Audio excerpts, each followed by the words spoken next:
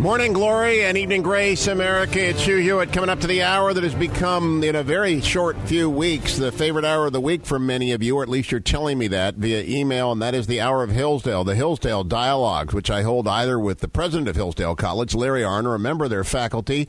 In the last week of radio that I do, last hour of radio I do every single week, Dr. Arnn, welcome back. Good to have you. Good to be with you, Hugh. As is our habit, we begin with current events, and then in segments 2, 3, and 4, we turn to some text from the canon. Today we're going to cover 4 books of the Old Testament, Exodus, Leviticus, Numbers, and Deuteronomy, but we don't want people to run away, right? These are exciting books.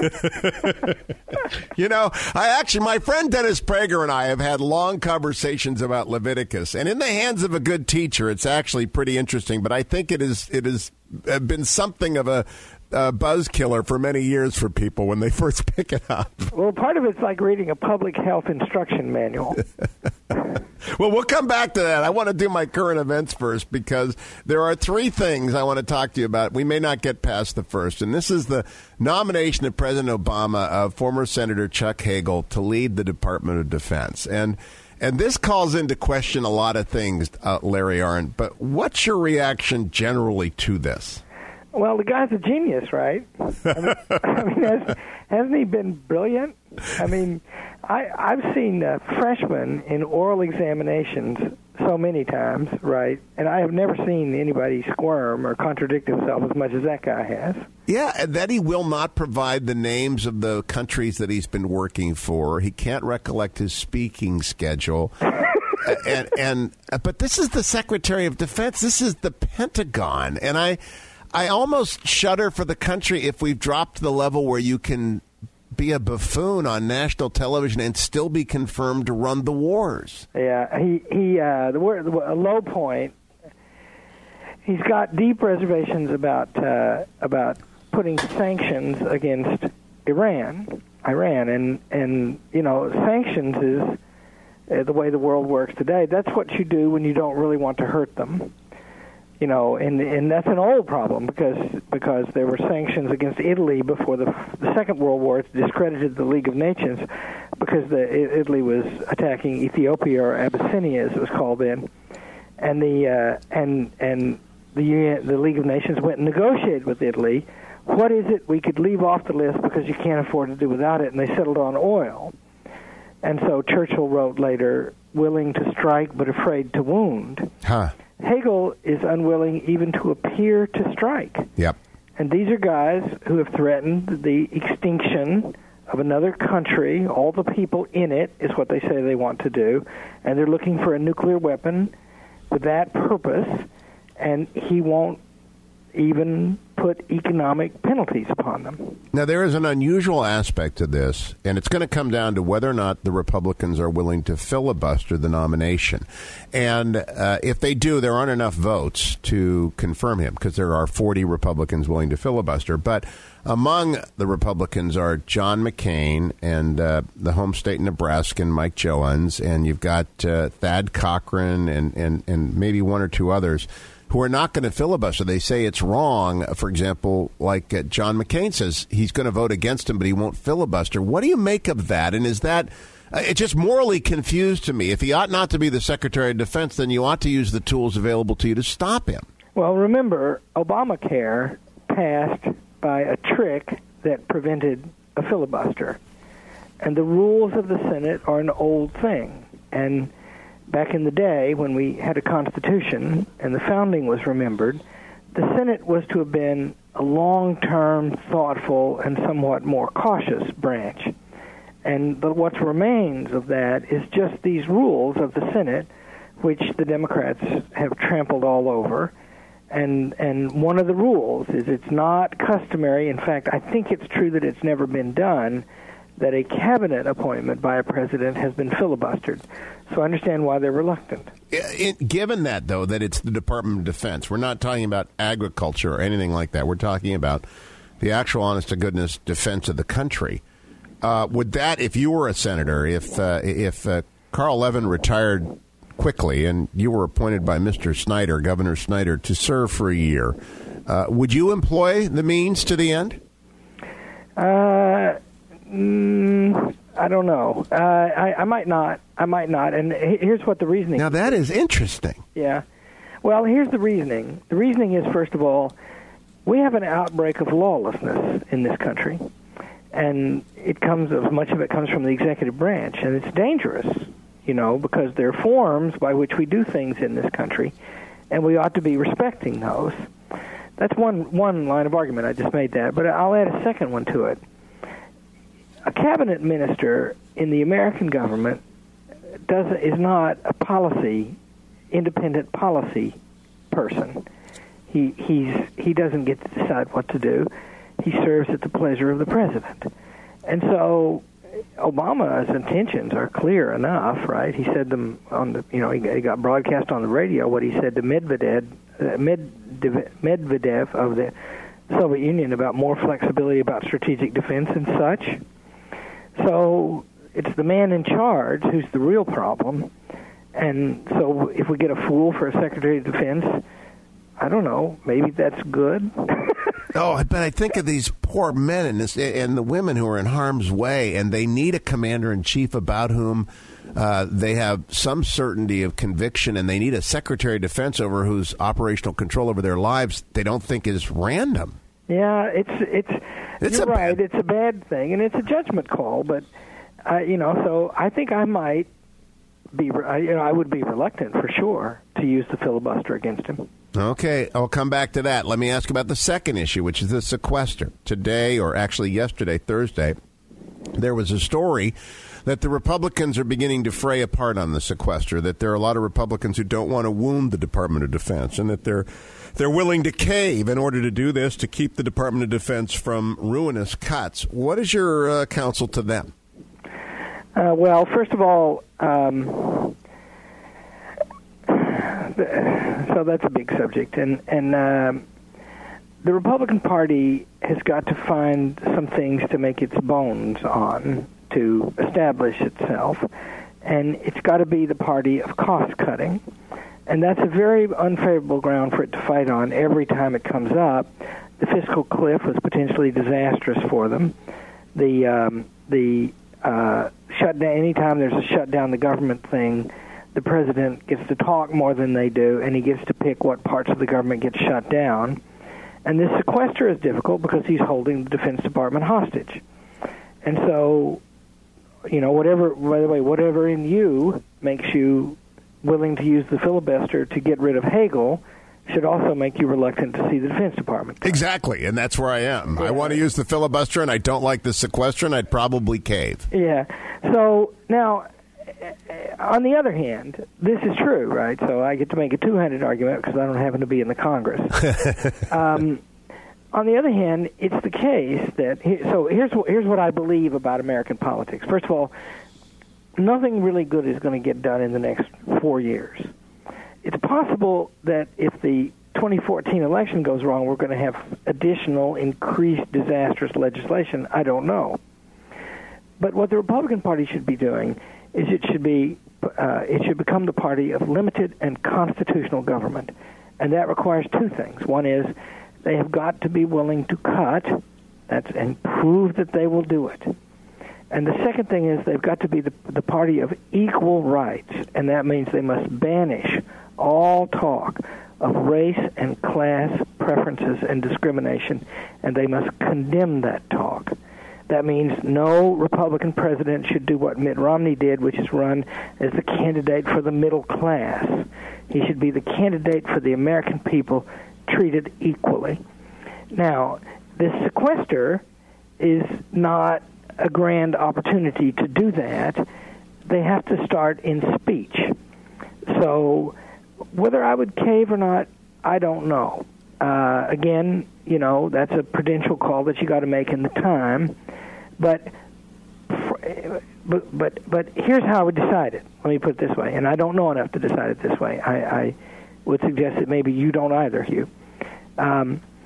I would guess that there are many things in the Defense Department that could be very seriously cut without harming the national defense. You bet. Are those the things that are going to be cut? Because if they are, more power to them. Winston Churchill, my hero and subject of mine, if you just count up the years in his life, and they're very long, he was in Parliament for 55 years, 60 years, in ministerial office for about 50. There are more years when he's trying to cut the defense budget than when he's trying to expand it. That is not an argument between us, because if it were not a 10% across the board cut, I think it could be managed, but it is. And that's why I'd probably cave. Now we come back to the great books. 4 of the first 5 books of the Old Testament when I return with Dr. Larry Arnn. Hugh for Hillsdale. To sign up for these podcasts, hughforhillsdale.com. Welcome back, Americans. Hugh Hewitt with Dr. Larry Arnn of Hillsdale College, our weekly walk through one of or many of the texts of the canon of the West. Dr. Arnn, before we begin on Deuteronomy, Exodus, Leviticus, Numbers, I wanted to ask you, because 1 week from today is the application deadline for Hillsdale College, February 15th, hillsdale.edu. Who ought to go there and finish that application this week? They may be thinking about it, or their mom and dad might be urging them to look at hillsdale.edu. But who do you want to apply? You need 2 qualities, willing and able. So the willing and the able. Willing to what? The answer is, if you want to know and become deeply informed about the ultimate purposes of your life, about the great controversies that are raging in the country today, it's a lot of work, but that's what we do, and at our place, everybody does it. And because of that, it's a college. The word college means partnership, something a bunch of people do together. And this is a very high thing. Also, you can pick a major and you can qualify yourself for a career, but and we're good at that, and our kids get jobs like crazy. And by the way, we're cheap compared to any other college ranked like we are. But it's a fact that the main thing we do is equip somebody to talk about subjects like the ones we're just about to talk about, you and me. And does it matter at all that people have waited till late in the day, that there's only a week left? Because often people will assume that last to arrive, first to be rejected. No, it doesn't work that way. We gather them all up and we look at them all impartially. And if you're interested, send an application. We'll pay attention to it. It's a really good idea to call us after you send in the application and say, look, I just want you to know I'm really interested, because remember, willingness. If you go to college, you've got to do the work. We're looking for kids who really want to do the work.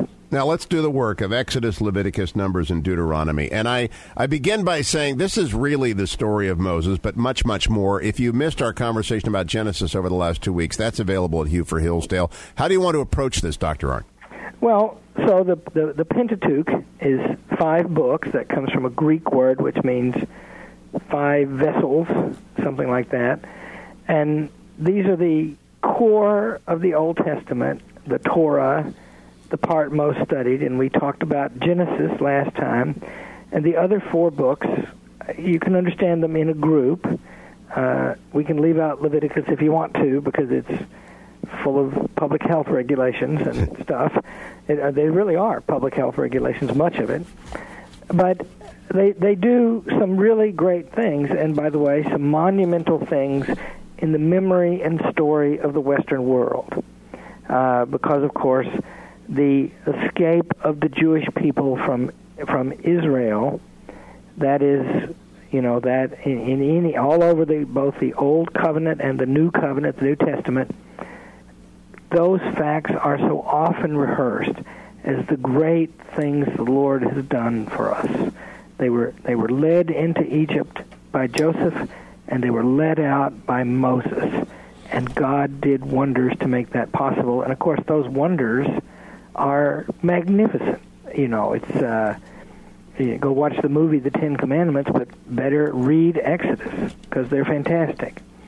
And so that's one thing that happened. Let me begin by interjecting. Yesterday, for 2 hours, I discussed with Mark Oppenheimer, who's the New York Times religion columnist and authored a cover story for SI, and we debated it for a couple of hours. And he's a conservative, capital C Jew, who began our conversation by, flatly saying, this didn't happen. There was no Exodus. The Jews weren't captured in Egypt.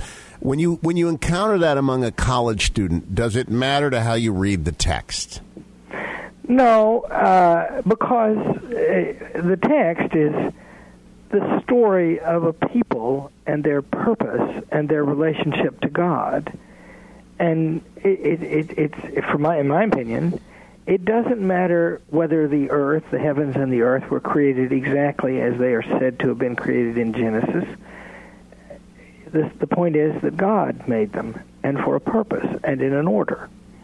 And it doesn't matter exactly what happened in this story of the Jews. It becomes their story.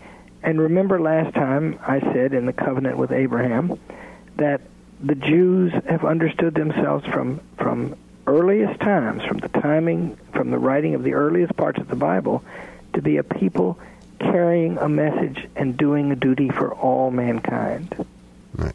Now, in Exodus, obviously we come up on Moses, and Moses' story is of abandonment and renewal and recovery and then encounter with God. This is the story that has launched 1 million sermons in Christian churches, Larry Arnn. What is it about him? Is it his historical significance, or is it in his character? Well, it's both, right? One of the ways I understand Moses is there's this fantastic sculpting of Moses by Michelangelo in Rome, and it's a great thing to do to look at the Pieta by Michelangelo nearby in St. Peter's Basilica, and then look at Moses. Moses is a symbol of strength and gravity. He looks like thunder itself sitting there, carved in marble. And Moses, remember, is of the tribe of the priests. There are 12 tribes of Israel, and the sons of Levi, one of the sons of Israel, or Jacob, are appointed to be the priest. And they're a class apart. They don't have land in the promised land. They're given a city or cities to live in, but they live at the behest of others, and they are ministers. And Moses is the greatest of the ministers of God to God's chosen people. Now, the statue to which you refer, I believe it's in St. Peter in the Chains, and it's this massive, he's not very welcoming as a leader. And from that, do you generally reason to the idea that most leaders have to be that way? Well, yeah, he is. But, of course, there are other aspects of Moses' character that also show what it's like to be a leader. Moses does a lot of justice, and he pleads for his people. And, so often it's not the duty of Moses to be bringing good news. God takes the people out, but there are enormous risks, and their lot suffers because of his ministrations in the beginning. They're forced to work harder. They are many of them are killed as he fights to get them out of Egypt, and then he takes them out in the desert, and they reveal their great character of the Old Testament. They are a stiff-necked people. And while he's up there on the mountain getting the 10 Commandments, that's the second thing I want to talk about in at least in Exodus. While he's up there on the mountain getting that, they begin to worship other gods. And he breaks the commandments, but and so what is the result of that? They are required to wander in the desert for decades, learning to get the slavery out of themselves and to live a harsh life and become a strong enough people to be God's people. Learning to get the slavery out of themselves. Yeah, that's what I think was going on. I think that they were slavish. They had been enslaved for a long time. And so what do they do when I'll say it after the break. When Pharaoh doubles their burdens, they cry out against Moses. Yeah. At least we got security here. That is fast. I'll be right back with Dr. Larry Arnn of Hillsdale College. Hugh for Hillsdale if you want the previous Hillsdale dialogues. 2 more segments coming up. Don't go anywhere. 34 minutes after the hour, Americans. Hugh Hewitt with Dr. Larry Arnn, president of Hillsdale College, in our Hillsdale dialogue with which we complete each week here on the radio. We're talking about Exodus, Leviticus, Numbers, and Deuteronomy this week. Dr. Arnn, we went to break and we were talking about the stiff-necked people called out for double burden from Pharaoh. They got mad at Moses. And this is before Passover and before the Red Sea. So my question is going to come after that. But what was your comment about when they call out that is the evidence of their slavishness? Yeah, because what they're called to do is to be the people representing and living under God's law for all people. But what do? They keep, they're enslaved and they don't like it, But on the other hand, every time things gets bad in the desert, and even while they're still in Egypt, and Moses and God are conducting their negotiations with Pharaoh, is they cry out, "No, leave us here and safe." And so the question before them is physical security and survival, and and enough to eat, against service to the Lord and faith in the Lord. And the Lord feeds them by miracles, and then they cry out against that and want a different diet.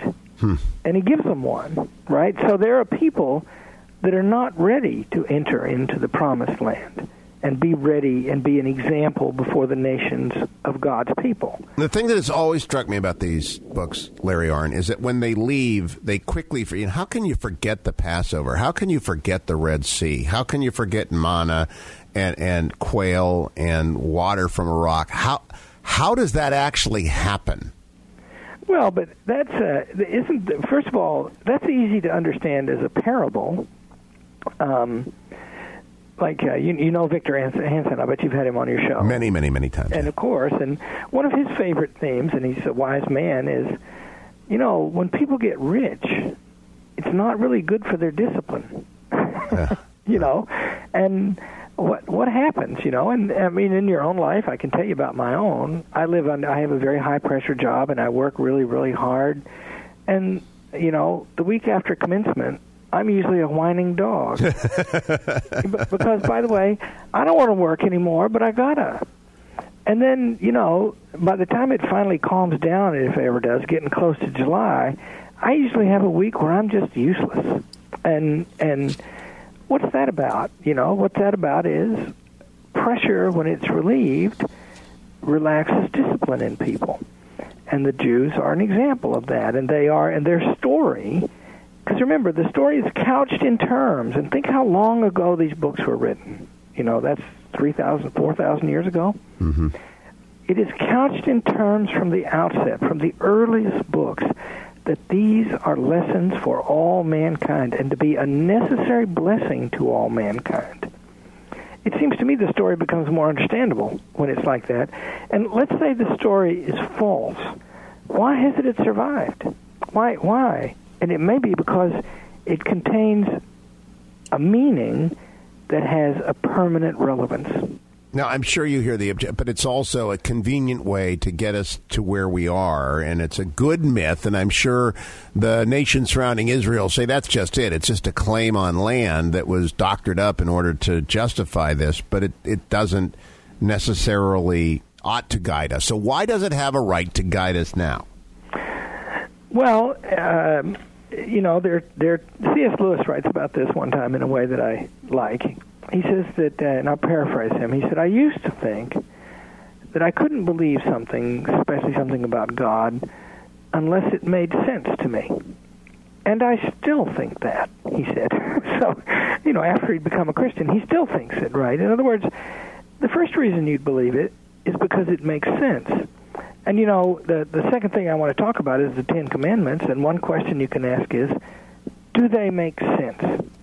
And indeed, if you think that through for a minute, it's not that they're incredible, it's that they are common sense. And by the way, the forgetting of them does carry heavy penalties, does it not? Yep.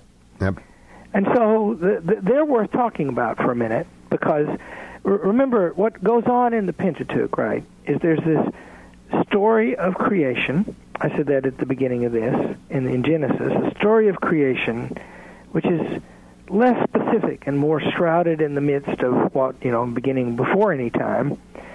And then there's the story of an establishment of a people. And the rest of the Pentateuch is really about that, and about the provision of their laws, the laws for this people. And during break, you can go, America, to Exodus chapter 20. We will return to the Ten Commandments as they were first given when we return to the Hugh Hewitt Show. 44 minutes after the hour, America, it's Hugh Hewitt with Dr. Larry Arnn, the Hillsdale Dialogues this week, covering the last four of the first five books of the Old Testament, Exodus, Leviticus, Numbers, and Deuteronomy. And we are at the Ten Commandments, Larry Arnn. Take it away. Okay, well, there are two tables, And the two tables are interesting, both because of the distinction between them and because of an overlap. First of all, the story. The blessing that God gives the Jewish people, the Israelites, in the desert is not survival and preparation to rule independently themselves in a land. Those are powerful blessings. The blessing he gives them is the law. And the law is a way to live. And this way to live in the first table has mainly to do with man's relationship with God. And in the second table, there are two tablets, right, and there are 10, so there are 5 on each. And the second table has mainly to do with man's relationship with other men. And so the first table establishes a radically vertical relationship between man and God. And by the way, the whole law does that, the whole teaching of the Jewish law. By the way, the Declaration of Independence does that. Look at the references to God in the Declaration of Independence and ask yourself, who does it presume to be superior? Sure. So God is above us. He is one. Nothing is to be above him. He is so great that you are not to use his name except rightly, never wrongfully. His name, you're to be shy of speaking it. Cautions in the New Testament echo this when there are cautions against swearing oaths on God. Mm-hmm. So that's the first table. And the second table is about how you ought to treat other people. And it, by the way, you could summarize this as do unto others as you would have them do unto you. In other words, it's the golden rule. You're not to kill them. You're not to commit adultery on your loved ones, your wife. You're not to steal, and you're not to lie, and you're not to envy precious things that your neighbors have. And the golden rule goes beyond these things, but both establish a profound regard for others. And so the ethics of the law is a common sense ethics.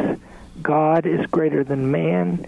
Proper conduct of one man to another under the providence of God requires respect, understanding of the equality of men. So the Ten Commandments are, by the way, the fact that we have a controversy about them today, about displaying them, about whether they're just a religious thing or not. The miraculous thing about them, or the marvel about them, is how little they are a religious thing, really. Mm-hmm. Because if you understand the way the beings work, you know that the implication in the arrangements of the human person, in the soul and the body, in the better and the worse parts of the person, and in the relationship of man to the other animals, points up toward God. And the direction of God is upwards. And this great teaching, remember how remarkable it is that this law would be given to this people, and it would establish a God that's a God for all people, and a God that demands good comportment and behavior from one man to another.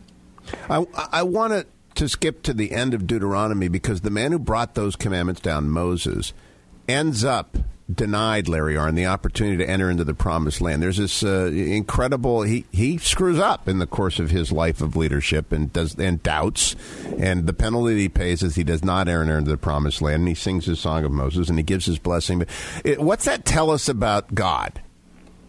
Well, he's a very demanding God, right? And Moses, his agent, and Moses got a lot from God. I mean, it's a hard duty. Moses is a symbol of the chosen people. You're going to get this incredible privilege, and you're not always going to like it very much. But it's going to be good for you. And the wrong that Moses did was to lose faith in God before the cries of his people when they were thirsty. And so that story, by the way, is not told very clearly about exactly what the wrong was. I think it's at the rock of Meribah. Right.